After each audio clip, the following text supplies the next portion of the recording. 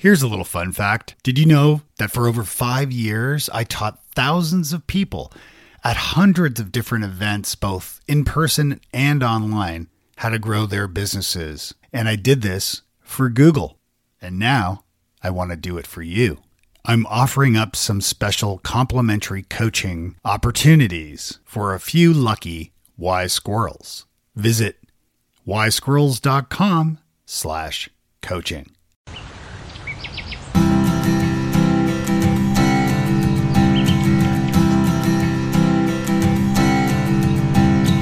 Welcome to Wise Squirrels, the podcast for late diagnosed adults with ADHD. I'm your host, Dave Delaney. And today I'm speaking with Peter Shankman, a serial entrepreneur and the brilliant mind behind Help a Reporter Out, or HARO. Now, Peter has authored numerous best-selling business books on customer service and public relations, delving into the secrets of success. But notably, he penned a great book called Faster Than Normal: Turbocharge Your Focus, Productivity, and Success with the Secrets of the ADHD Brain, which inspired a podcast by the same name. But Peter's latest creation ventures into a different realm. It's a children's book titled The Boy with a Faster Brain. You see, Peter was diagnosed with ADHD in his mid-30s, and now at 50, he's on a mission to show kids that they aren't broken, but rather brilliant. And he wants to prevent them from spending the next 3 decades of their lives trying to prove that they're broken. Today, we'll be diving into various intriguing topics with Peter. We'll explore the flaws in the education system and how classrooms are designed, uncovering the challenges faced by children. We'll also discuss the fascinating connection between getting laughs and the release of dopamine, something I know quite well. Peter will shed light on the struggles of socially awkward kids who talk excessively to prove they aren't broken and how that affects our adult life. I also know a thing or two about that. We'll delve into the reasons why ADHD is commonly found among entrepreneurs and the importance of finding people who excel in the areas where we fall short. And we'll chat about the nuances of ADHD, and he'll share valuable insights on navigating life, such as the liberating act of not caring what others think, and the moment when you should decide that an idea isn't working anymore. We'll also explore the concept of emotional return on investment, how to enjoy what you're doing and blur the line between work and fun. We'll hear about Peter's brainchild, Help a Reporter Out, and discover the significance of implementing procedures to manage your time and reduce the number of choices you have to make. Knowing oneself and playing the tape forward will be key topics as we explore visualizing the outcomes and consequences of our choices. Now, we're going to touch upon the fine line between ADHD and addiction and how the people we surround ourselves with can either uplift us or they can bring us down. Plus, we'll uncover some practical tips like bringing your laptop when you know you'll have some downtime and handling regrets from your pre-diagnosed life. To connect with Peter Shankman, you can find him on social media, except Twitter, at Peter Shankman, or simply reach out to him at peter@shankman.com. I'll include links to everything we talk about right here in the show notes. Let's get on with the show. I want to start with a quote. Having ADD or ADHD makes life paradoxical. You can super focus sometimes, but also space out when you least mean to. You can radiate confidence and also feel as insecure as a cat in a kennel. You can perform at the highest level, feeling incompetent as you do so. You can be loved by many, but feel as if no one really likes you. You can absolutely, totally intend to do something, then forget to do it. And you can have the greatest ideas in the world, but feel as if you can't accomplish a thing. Sounds about right. Yeah. And it's actually a quote that you used in a webinar you did about 6 or 7 years ago about ADHD.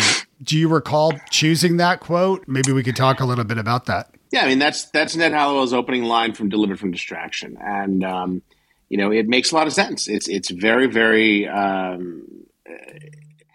anyone with ADHD can recognize themselves in that quote. I think for me, for years, it was constantly trying to figure out why I could do something and then couldn't do another thing, or why I could make this, why I could start and sell $1 million companies, but I couldn't remember to take out the trash, things like that. And over time, when I finally started to understand what I was about and what my brain was about, everything started to make a lot more sense. And that's where things started to click for me, really. It was not easy. Certainly not as a kid in school. It was terrible. I wasn't diagnosed until my mid-30s. Growing up, it was just called sit down, you're disrupting the class disease. Right. And that's all I had. And so, the problem is that when you are constantly told or shown repeatedly as a kid that you're broken, that tends to cut very deep, and that makes it much, much harder to ever believe that you're not. And I'm on a mission now to show kids at an early age that they're not broken, that they're brilliant, so they don't spend the next 30 years trying to disprove that they're broken. And I totally support that mission. This is something obviously close to home for me personally, because at 50, I was diagnosed with ADHD. So not that long ago. And it has been quite a revelation for me. That quote obviously hits home in multiple ways for me as well, but it's been really, it's been a real wake up. My wife is a school teacher, and for years she's been telling me, dude, you have ADHD. And I finally got tested, and we came to this conclusion. And now looking back at my own past, and my mom kept all my old report cards from when I was kindergarten through grade school, all the way up to high school. And reading, my wife and I, Heather, have been sitting back recently reading these report card comments from the teachers and just laughing our heads off. I mean, the poor people that had to put up with me, but at the same time, it's pretty eye-opening reading these comments going, oh my God, it's so obvious. Well, what I'm a fan of, I don't know if I have it in front of me, but there's a quote. I have a very similar report card that I received, that I found in one of my parents' storage units. And it basically says, probably very similar to what yours said, but the premise is that Peter is, trying to find it. It was actually for years, it was it was my Facebook. I copied it and made it my Facebook background. There it is. I found it. Here it is. Peter accepts responsibilities. Let's see. Peter accepts responsibilities and is very helpful in class. However, he shows little self-control in speech and at times doesn't follow directions. He can work independently, but has a relatively short attention span for his age. Therefore, he doesn't concentrate on his work. Peter seems to relate better with children either older or younger than himself. And this was 1980, so I was 8 years old. Mm-hmm. And so, you look at it now and it's accurate to 100%. And so, again, it was called Sit Down, Interrupt the Class. Now it is much more important and much more understood. The problem is teaching hasn't really changed in about 400 years. 400 years ago, the reason that kids sit in classrooms in rows and columns today is because in the 1700s, we had one-room schoolhouses, and that was the only way to fit all the kids you had. So times have changed. Procedures somehow haven't. And so a lot of it has to come back to figuring out things that we can change and understanding that we know more about our brains now, and not everyone works in the exact same way. Yeah, it's interesting. My kids went to Montessori school growing up. That's where this report card was from. Oh, really? Interesting. Yeah. So even without the confines of the desks, or maybe they were doing it that way back then. Because I quite appreciated the system for our kids, just the creativity and the ability to move around some and things like that, where it wasn't quite cookie cutter. Of course, in the 80s, it might have been different. Well, it was a little different. I mean, they did give us some a little bit of relaxation in that regard, but they still had to send home those notes that every day I was getting in trouble for talking out of turn or whatever. And I promised my parents every day, I'll never do it again. Every day I did it. because it's very, you get that dopamine hit from making those jokes, from cracking up. Yeah. And you just want more of it. Yeah, it's interesting. It might also the dopamine aspect and how it connects to laughter was something that actually I heard from you, or I read from you when you wrote about that, because that does resonate with me, with my interest in comedy, training with, and performing improv and teaching that, and then also doing some stand up as well. And always being the class clown and interrupting people as soon as I think of something funny to interrupt them with. Same thing. Yeah. Yeah. So you get that dopamine hit. It's interesting.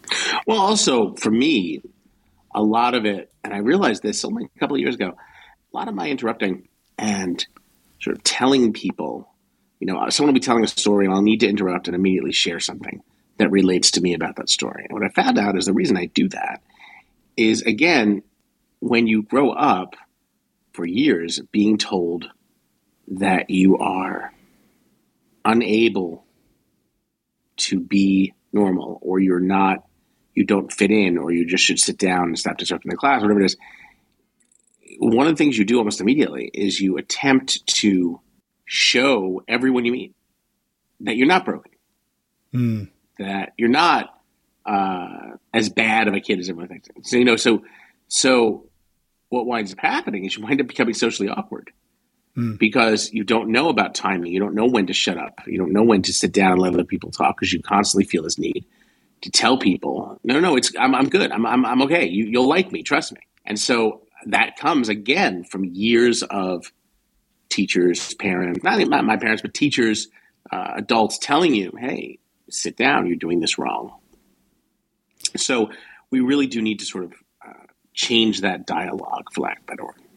Yeah, and it's interesting, too. I was listening to an interview with Henry Rollins about his diagnosis with ADHD and also as a kid, but he spoke quite, now it's a number of years old, but he spoke quite poorly about the resentment he felt about being on medication and how his mom treated him and the school system treated him. And I'm curious about the thoughts there on, because you talk a lot about, and you write a lot about how this should be treated as a superpower, and how, you look at creatives and how entrepreneurs like yourself and myself, entrepreneurship is a big, it's a big driver or a big outlet for adults with ADHD. Have you found that kind of correlations between you starting companies and having ADHD, and maybe that being part of your operating system to help you do that? Yeah, absolutely. I had one job in my life. I worked for America Online. They let us do whatever we wanted as long as we got the job done. So imagine my first job at a school. I'm doing these incredible things. I can work any way I want. Work at 2 a.m, work from the Boreal Forest, whatever. And then I come back to New York after 3 years of AOL, and I get my second job at a major national weekly magazine. And all of a sudden we have 8 a.m. meetings and 8:30 a.m. meetings and 9 a.m. check-ins and 10:45 editorial boards. And I'm like, oh my God, this is Russia. And I lasted 1 week before I quit. And that was the last job I ever had. I went on my own. And the reason I did was because I realized, okay, AOL gave me this sort of false description of what the workplace was like. It was a great time, but they sort of screwed me, because now I assumed that the workplace was like that. Turns out it's not. I can't do this, whatever this is. I can't work like this, so I'm going to go out on my own. And it's funny, I remember telling my parents that I was going to go out on my own and open a PR firm with absolutely no experience. And I said, what's the worst going to happen? I literally said, when it fails, not if it fails, when it fails, I'll go get a job. It's going to be 25 years this October, and I haven't get a job yet. So that's interesting. So, I mean, it takes a lot of risk and gumption to go out and do your own thing. And I know that, you've written about, I think you wrote a line that I love. Find people who are great at what you suck at. Tell me a little bit about that, because, even for me growing my own business, I struggle, and I am sort of a one-man show a lot of the time. tell me a little bit about the people that you've met and you connected with and how they helped you grow, let's say, that PR company and whatever that evolved into. I'll take it a step further. The thing about ADHD is that we're born with rather a certain gene. We're born with a special gene called the how hard can it be gene, right? Mm-hmm. To the point where if things, if we try something and it doesn't work, we simply go and try something else. And we're really good at that. And so to me, that's the real superpower, because the highway is littered with the bodies of dead, brilliant ideas that died because they never got turned into anything. Because the people who came up with them were too scared to try it, or too afraid to take the risk, or too freaked out to go jump and make that, that attempt. And so the beauty of ADHD is that we do that all the time. And a lot of times we do fail, but we also succeed quite often. And that's tremendously beneficial. I mean, I started and sold Help a Reporter Out within 3 years. And it was I started it on an airplane. It worked for 2.5 years out of my apartment, and it was acquired for several $1 million. And what was the worst thing that could have happened? I would have tried it. It wouldn't have worked. I would have gone back to doing PR. But that radically changed my life. I'm lying on my couch talking to you right now with a dog on my chest, as opposed to working in another, working for a company or being in an office. So the beauty of ADHD is that we find those risks to be acceptable risks. I'm a licensed skydiver. Why?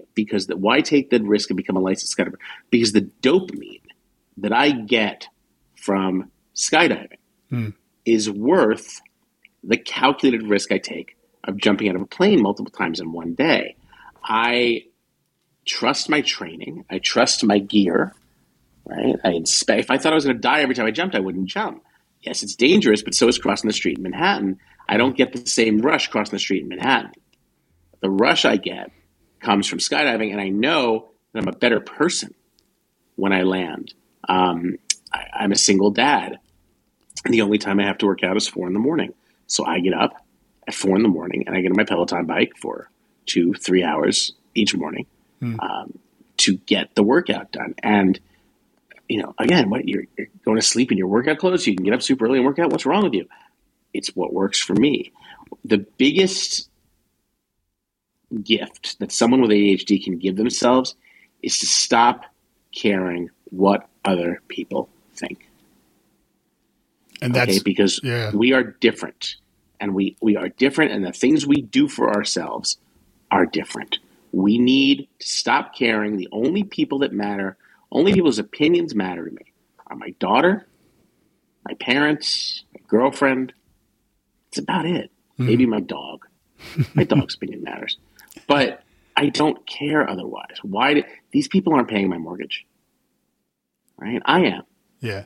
And so the things I do help me do it better. So as we take more risks and we do fail, everybody does, but when you're entrepreneurial and at what point, because ADHD as a superpower can also help you push through on an idea, as you said, and stick it out, and hopefully to receive success. But at what point do you realize or have to be told perhaps that this isn't working? At what point do you abandon the idea and move on to the next thing? I've done that too. I think it comes when you get to a point where you're like, this is not fun anymore. The beauty of ADHD is that the things we do, the things that we love to do, the things we enjoy doing are the things we're very passionate about. And as long as we continue to enjoy them, we'll continue to be passionate about them. The second we don't enjoy them is when we stop being passionate about them. And so because of that, I always tell people, if you're doing something, I'm not talking about doing something and, it's not fun today. It's more work than it is fun. I'm going to quit. Right. No, I'm talking about a consistent lack of return on investment, of the emotional investment you're putting into whatever you're doing. If over time you realize, hey, this isn't making me happy anymore. The thing about running Help a Reporter Out is I can count on one hand the number of days in the 3 years I ran it, the number of days that I felt like it was more work than fun. One hand. Otherwise, it was all fun. And so for me, the key is if I can't tell the difference between work and fun, I'm doing the right thing. The day I do start to notice that, more often than not, might be time to reevaluate. Yeah, that's a great tip. That's a very good tip, because for those folks listening who may be working, who don't have their own entrepreneurial endeavor, that's it's a good wake up call to consider, moving on or changing careers or looking for something new. If you're talented and you're smart, you can always get another job. Yeah. But, missing that chance to go out on your own and do your thing is just probably one of the worst things I can imagine. I tell this story when I was like 6 years old. I was at a day camp, and they told all the campers one day that, hey, the 4th of July parade is coming. We have a float. If you want to ride the float, raise your hand. I didn't know what a float was, so I said no. And then my parents take me to the parade. I see all my friends on the camp float. I want to do that. And I started running towards it. My dad pulls me back. He's like, no, you didn't sign up when you were supposed to. And I 6 years old, right? I still remember this shit. And so it's one of those things where I'm like, okay, I will never let an opportunity pass me by. Worst case scenario, I don't do it. But I'm never going to let an opportunity pass me by. Worst case scenario, it fails, whatever. But I never want to be sitting there going, man, I wish I'd taken that opportunity. Good, solid advice there. By the way, for those listening who are not familiar, can you briefly describe Help a Reporter Out? I know you've done it a million times, but just so people know what we're talking about. Help a Reporter is pretty easy. It's a 3 times per day email that you receive for free in your inbox with anywhere from 100 to 150 queries from journalists all around the world about any topic imaginable. You scan the email. It takes about 10 seconds. If you see a reporter writing about something that you can answer, like whatever you're good at, badminton, skydiving, basketball, archery, fishing, corporate takeovers, whatever, you simply reply to the journalist and you can get free press. And it was an idea that I came up with, and it blew up. I started sending out some emails to some friends. It blew up almost overnight. By the time I sold it, I was sending out 1.2 million double opt-in emails every single day with an 89% open rate. So it was pretty sick. How did you come up with that idea? When you're ADHD, you talk to everyone. If you're next to me on an airplane, you're in the seat next to me, unless you fake your death, I'm going to know everything about you by the time we land. And so, because I'm just going to let you talk. I'm fascinated by it. And so here I am learning everything about you. And I also know a ton of reporters. And these reporters are calling me, hey, Peter, I'm doing a story on da-da-da. Who do you know? Oh, yeah, call this guy. Right? And then the problem is it started getting to the point where I'd get calls from reporters that I didn't know. And they'd be like, yeah, I get your name from so-and-so. I'm doing a story. I'm like, I don't know. And I have to start 12 hours later, I'd find a person that could answer the question. But that was my whole day. I'm like, there's got to be a better way to do this. And Hara came up. That's brilliant. I keep hearing you bring up airplanes. And it's interesting that you've come up with great ideas on airplanes. You've written about, liking airplanes for time to write and concentrate on stuff because, traditionally, at least, we didn't have Wi-Fi on planes. So that helped. Well, we do now, but it sucks. So, Yeah, I usually turn it off anyway, exactly. But I just stay with that. But also skydiving. I think there's this consistent thing with you about airplanes. I don't know. It's just something I've noticed. It's very possible. I mean, an airplane for me is a happy place. It means I'm either going to do something that I love, or I'm going somewhere to explore somewhere new. Yeah. Or I'm going to give a speech, or I'm going to jump out of one. So, I mean, there's definitely a love for me of that. And so I think that maybe I'm already high on dopamine when I walk onto the plane. Hence, it's a easier way for me to do whatever I need to do. Yeah, it's interesting because as a speaker myself, I love, and as an avid traveler as well, I ended up in Nashville from Toronto, because I met my wife in Ireland when we lived over there, and we've traveled a lot. And so it's interesting, but I have a similar kind of feeling about air travel. I haven't jumped out of a plane yet though. Give it time. So tell me about setting deadlines for everything you do and avoiding choices. I've found that a pretty great topic that I've read and heard you speak about. So when you're ADHD, everything is exciting and everything's distracting. Because of that, you need to put procedures into place when you need time to prevent yourself from liking or being distracted by everything. For me, a lot of that happens, I'll get off the bike in the morning and I'll take a shower and I'll get dressed. And for a while, I was trying to figure out what should I wear? And my day was starting late because I was constantly trying to figure out what to wear. And it's not like I'm some clothes horse or whatever. What would happen is I'd get into the closet and I'd see a sweater. I'd be, oh my God, I remember that sweater. Laura gave me that sweater. Oh God, I wonder what she's doing. I haven't spoken to her in years. I should look her up. Now it's 3 hours later. I'm naked in the living room on Facebook and I haven't left the house. So for me, the elimination of choice is quite possibly the greatest tool in the world. My closet has two sides to it. It is, for the past several years, those two sides have been labeled. They say office/travel and speaking/TV. Office/travel is just a t-shirt and jeans. Speaking/TV is button-down shirt, jacket and jeans. My suits, my vests, my sweaters, all that stuff is in my daughter's closet in her room. Because if I had to look at it every morning, that's what would happen. So the elimination of choice is probably one of the greatest gifts you can give to yourself because you don't have to think about it, right? I know that I am wearing, okay, what's my schedule? Alexa, what's my schedule today? Today you have 3 calls and you have to pick up your daughter for school. T-shirt and jeans. Yeah. Right? Alexa, what's my schedule today? Well, you're getting on a plane and you're giving a speech at 4 p.m. in Boston. Button-down shirt, jacket, and jeans. It's that simple. Yeah. The less you have to think about, the better you can do. So you were diagnosed in your mid-30s, you said. You're like me, 50 now? I'm 51. 50, yeah. When you were diagnosed, tell me about how that came to be and maybe how you processed that new information or diagnosis. I knew I had it. I mean, it's one of those things. You break your leg, you see a bone sticking out of your leg. You don't need to go to a doctor and say, hey, did I break my leg? It's pretty clear you broke your leg. Go get it fixed. Right? So for me, I knew that I had ADHD. It wasn't, by that point, I had done the research on it. I knew what it was. For me, it was just a question of figuring out, what do I do about it? Right? Do I want to be a slave to meds?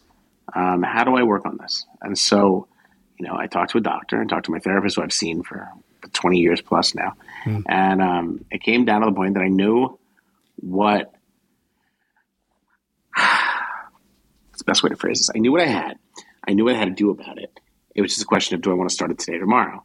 So for me, it came down to, after talking to my doctor, talking to my therapist, okay, I have a prescription. I'm probably not going to take it every day because I know the things that I need. They'll give me the dopamine I need. Right? I know how to get the stuff I need in my brain. So I'm going to focus on just doing those things. If there's something special, if I can't get it for whatever that day, then I'll take a pill. And that's pretty much what it came down to for me. It's interesting now because I'm on medication and I've found it to be helping, but I also am aware, over the weekend, my wife and I helped one of her colleagues. She and her kids had moved into basically a motel, and a very sketchy one at that. And she needed some furniture and some clothes, so we brought them over to her. And it was a real sobering moment and a moment for me to realize just how thankful and grateful I am for the life I have. And what are your thoughts for people who can't afford a therapist and they can't afford medication? They don't have insurance, who have ADHD or who assume they do. What would you suggest or recommend? I mean, obviously not a doctor, but I think that one of the best things you can do is start to learn and understand yourself. Right? Understand what makes you the way you are. Understand what gets you into those places. Right? What gets you into what sets you off. Right? What puts you in a position where you're now going to lose time and you're not going to be as productive. What got you there? Look, there's a great saying. Alcoholics have a great saying called "play the tape forward." How are you going to feel in 12 hours after you do the thing you're thinking about doing? How are you going to feel in 12 hours after you have a drink? How are you going to feel in 12 hours if you don't have a drink? Right. And I am a huge fan of that, because there'll be times when I potentially could do something stupid. And I'll ask myself, hey, how is this going to impact me in X number of hours? How am I going to feel about this in the morning? Am I going to work out? If this happens, am I going to work out tomorrow morning? If I don't work out tomorrow morning, then what's going to happen? Right? How is that going to impact the rest of my day? And so it's that premise of sort of understanding yourself that I think anyone can do. But for me, it's wonderful because it allows me to ask myself, is this a smart idea? Should I be doing this? And look, I'm certainly not perfect. I screw up like everyone else. I'm not always on. I'm not as good as I should be all the time, but I do what I can do to attempt to mitigate the damage or minimize the damage for anything I might do. And so a lot of that comes from just knowing yourself. You mentioned AA, Alcoholics Anonymous, and I don't consider myself an alcoholic. However, I did quit drinking 3 years ago and haven't had a sip of alcohol since, more for a lot of stresses that I was going through at the time, which had me drinking a little too much. And I realized, okay, I need to take 30 days off here. And I did that and found some non-alcoholic beers, which were actually incredible, that I had no idea existed. And I'm like, holy shit, there's really good non-alcoholic beer now. Yeah. And it was a game changer for me. And so, my dad passed away a couple of years ago from dementia and Alzheimer's. And at that time I realized, okay, I need to do everything I can not to get that. And that included exercise, meditation, mindfulness. It included quitting drinking. It included getting a sleep test and realizing, oh, look at that, I have sleep apnea. My brain's not getting oxygen. Sleep apnea is very common in people with ADD and ADHD. Ah, interesting. I didn't know that.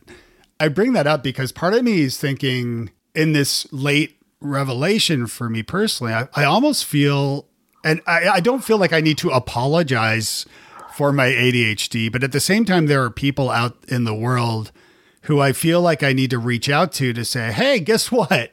Remember that time I never followed up with you? Right. I'm really sorry, but guess what happened? Or guess what I figured out? I don't know. Like almost like AA, where you go and apologize to people, Here's my take on that, though. I don't necessarily need to apologize, because I don't ever want to look at my ADHD as a weakness or blame my ADHD for the things I do wrong. I'm in control of myself, right? For good or for bad. And so I think for me, a lot of it comes down to understanding how my brain functions, understanding how I work, but, learning as much as I can so that if I do make mistakes, I won't make them again.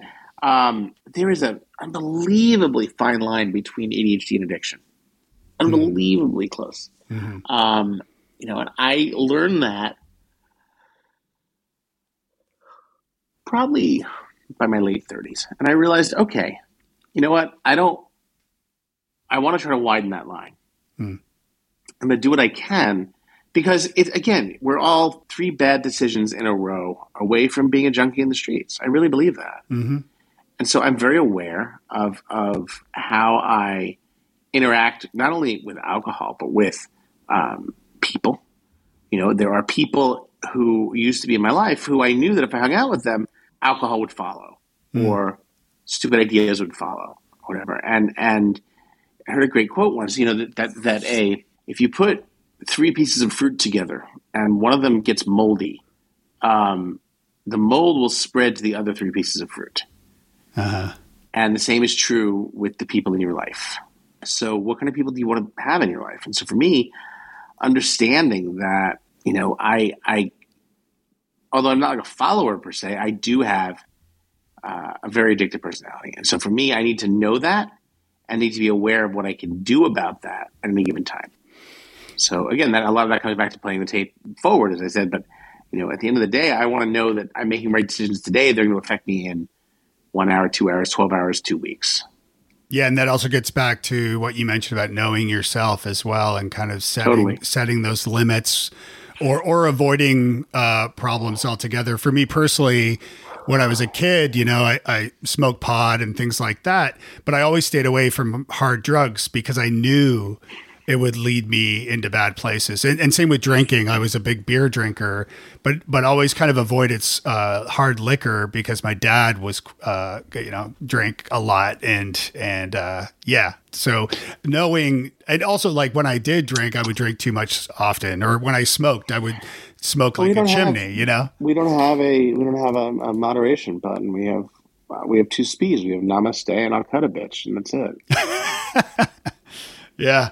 Yeah. So when I mentioned that quote at the very beginning, which was from Ned, Dr. Edward Hallowell. So he wrote the beginning of your book, and he was also the first guest on your podcast. Tell us a little bit about your podcast and your book. And then, of course, I also want to talk about The Boy with the Faster Brain, too. Yeah. So Faster Than Normal, both the book and the podcast, the same name, came out when I realized that my ADHD. So basically, after I sold Help Reporter out, I took a year or so off, and I just sort of trying to figure out why I was, why I could do certain things so easily and do other things so horribly. And, I came to the realization, like, holy crap, okay, I do have the ability to do incredible things, but I need to understand how my brain works. Mm-hmm. Right? And so figuring that out sort of led to Help Reporter. Led to Faster Than Normal. Yeah. And I just wrote this book based on my experiences, with the whole premise of, look, I'm not a doctor, but here's what I know works for me. And then the podcast sort of followed suit of that. The premise that there has to be other people like me, other super weirdos who seem to do really, really well and also seem to have ridiculous abilities to do incredible stuff, and yet, can't keep their marriage going or whatever it is. And so that led to the book and the podcast. And then from there, this book came out almost 6 years ago, and everyone told me back then to immediately write a children's book. And because I have ADHD, it took me 5 years, and then I did. And so that's The Boy with the Faster Brain. And The Boy with the Faster Brain is about a 10-year-old boy named Peter who is just like me, was always getting in trouble and everything. But then he, unlike me, he gets diagnosed. Yeah. And he learns about things like cognitive behavioral therapy and other things like that allows him to use his faster brain to his advantage, live his best life, not get in trouble, things like that. Mm-hmm. And it's adorable. It's a great book. I love it. And thank you. And it is. It's interesting because so I wrote a book in 2013. It's incredible that it was that long ago now, called New Business Networking. And in the book, I actually included you and talked about Haro specifically, and how Help a Reporter Out is a great way for networking and with journalists and so on. Cool. And so I used that in the book, but I wrote that book. It was, I had a publisher, I had a contract. It was 80,000 words. I wrote that book with undiagnosed ADHD, which I think is probably one of my biggest accomplishments, because honestly, like I was ready to quit constantly, because I know how, to the point that I was talking to other author friends and they were saying, Dave, it's okay. It's just self-doubt. You're going to go through imposter syndrome when you write a book. It's okay. Everybody goes through it. It's fine. And I know that is part of the process, but I had no idea of this other thing that was shaping, just fueling, kicking my self-esteem in the ass and just making me want to quit constantly. And it was tough. Yeah, I had a similar thing. I wrote all my books on, planes or whatever, because it was the only time I could do it. I had a book called Zombie Loyalists about customer service, and I had a year's deadline. I did all the research in the first 2 weeks, and then did nothing for 11 months. And then my publisher called me. He's like, "Hey, I have 2 weeks. How you doing? You almost done?" I'm like, "Oh yeah, sure." I hadn't been word. Hung up the phone, booked a flight to Tokyo, wrote chapters 1 through 5 on the flight out. Landed, got a coffee, piece of sushi. Didn't even clear immigration. Got back on the same plane, same seat 2 hours later. Wrote chapters 6 through 10. Flew home with a book. And got busted. We got held up by Homeland Security for 6 hours because I never cleared immigration in Asia. But God. The premise behind it was that that I know how I work. When it's something I really enjoy doing, I can hyper focus, and that's where the book came from. Dude, getting back to planes again. Your biography has to have something to do with planes in the title. Oh my God, that's wild. That is really wild, and something I'll keep in mind as I start looking at my Southwest points and figuring out how far I can go. I'll give you another example. Yesterday, I was in jury duty. I had to sit there most of the day. I didn't get called, so I got I was able to get let go and the whole thing. But I was sitting there and I brought my laptop because I knew that I was going to have at least 4 hours of doing nothing but sitting in a room. Mm-hmm. So I brought my laptop and I worked pretty much straight through 4 hours and managed to knock out like 75 emails on my inbox and wrote a couple of emails from my mailing list because I was someplace else where I had no other choice but to sit down and do that work. It really does work. I did actually find that helped me too with writing my book is changing location. I would go to a library or a coffee shop or a friend's condo and just hammer it out there. Just getting out of the house really helped.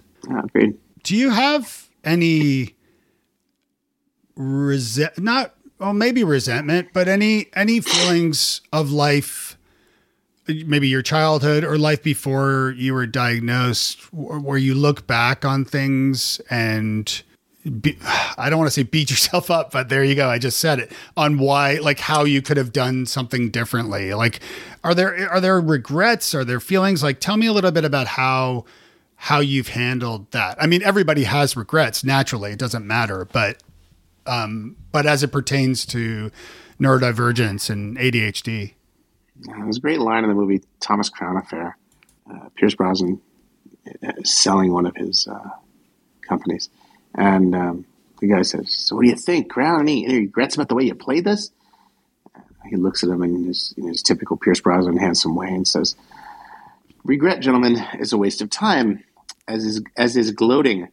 Have you figured out what you're going to tell your board when they realize you paid $34 million more than anyone else was offering?" And I always go back to that line. Life is so damn short. I don't regret anything. I think that everything that happened to me as I was growing up benefited me because I like who I am today. My daughter likes who I am today. I'm a good dad. I like to help people. Literally, as I'm sitting here, I get an email from someone who just said, "I bought your children's book and I left it for my kid to find." And he found it and he came in yesterday and he said, "I think I know what my problem is. I think I'm like the boy in the book. I don't want to be bad in class, but sometimes my brain just makes me." I mean, dude, I just helped an 8-year-old understand himself. And, I'm the happiest guy in the world. In the books that I've been reading and studying up on ADHD and really a big part of the purpose of this podcast too, is to learn more about it and to help, remove the stigma and to help people, especially folks like me who are late diagnosed adults, to get a grasp of it. I found meditation and mindfulness to be incredibly rewarding and helpful. Do you have a practice? Do you do that at all? Sometimes. I mean, I find that my best place for doing sort of getting out of my head, again, is getting on the bike. I'll get up at 4 a.m., I'll get on my actual road bike, and I'll go outside and I'll start riding. I don't even notice where I'm going. I just ride. Mm-hmm. And sometimes I'll look up and I'll find myself 50 miles away from the city or whatever. And it's just, you got to figure out what works for you. Yeah. Yeah. Are there questions I didn't ask you or topics that I didn't cover that you feel that would be worth chatting about? I think at the end of the day, you want to focus on how everyone uses their ADHD differently, because everyone does. Everyone uses their ADHD differently. And you have to ask yourself, in what way do I use it that benefits me? In what way do you use it? What can I learn from all of that? Mm-hmm. Yeah, I have a habit I do, maybe because it's also because I like to hear my own voice. But I use my AirPods, and when I'm out walking the dog or out driving or whatever, I record audio comments to myself. And for some reason, I don't do anything with the recordings, but I just talk to myself. I do a lot of that too. I do that from, I get on my, when I'm going out for a run or some exercise or whatever, I keep my phone in my hand and I can write to that all the time. Yeah, it's interesting because nowadays we're at that point with technology where we're not like the mad person walking down the street talking to himself. Like now you can just talk to yourself on your phone and nobody knows the difference. Yep. I remember getting in trouble for that as a kid. Yeah, right. Peter, this has been amazing. How can people get a hold of you, learn more about you, and reach out? Yeah, I'm at Peter Shankman on every social. I don't use Twitter anymore, but I'm at Peter Shankman everywhere else, Instagram, Facebook, whatever. My email is peter@shankman.com, and I am always available to chat. I love talking about this stuff. Yeah, thanks, man. Tell me about, very quickly before we wrap up, about Twitter. What was your deciding decisions about not using Twitter anymore? I don't need to be somewhere that is run by a guy who just goes out of his way to be a dick. The guy has a couple $100 billion. He could go out and save the world tomorrow. He could end hunger. He could end homelessness. And he chooses to fight with 15-year-old ankle biters on Twitter. Something's seriously wrong there. Yeah, and empower them too by allowing them to spread those ankle bites. Yeah, so I see no purpose to be there anymore. It breaks my little heart. I found Twitter. Yeah, I mean, I found Twitter at a specifically sort of lonely point of my life in 2007 when I found Twitter and started using it. And, back then, yourself included, it was just such a cool space and has just gotten so toxic. At one point, I was the 49th most followed person on Twitter. That's how early I was on the game. And yeah, I'm just done. I don't need it anymore. It's a waste of time. How do you divide your sorry to keep going here. How do you divide your attention for somebody who does spend a fair amount of time online with the web, writing and so forth? Like, how are you able to kind of manage your time? Everything gets put into a calendar, and I abide by that calendar. I have to make sure that everything I do sticks to the calendar, because otherwise I'll go off on tangents and I won't wind up, I'll wind up doing not the things I'm supposed to be doing. So for me, it's very much about being aware of the time and being aware of I use alarms and my Apple Watch beeps probably 10 times a day to let me know it's time to do something else. Mm-hmm. Mm-hmm. Yeah, it's interesting when the web has been, apps and so forth and social media has been really designed to make us addicted. It's certainly for at the end of the day, you need to remember that you own your phone. Your phone does not own you. And we will end there. Great reminder for everybody. All right, my friend. Well, thank you again for being on the show. And we'll talk again soon. Take care. Hey, thanks for listening to Wise Squirrels. It has been amazing to share this with you. Best way to show your support for the show, leave us a review, follow the show, and share it with the people in your life. We drop new episodes every 2 weeks, so stay tuned for that. Plus, drop by wisesquirrels.com or click the link in the podcast description, and you'll find a lot of different resources like articles, an assessment, a newsletter, lots of good stuff over at wisesquirrels.com. So drop by, let me know what you think, and we'll see you next time. Take care.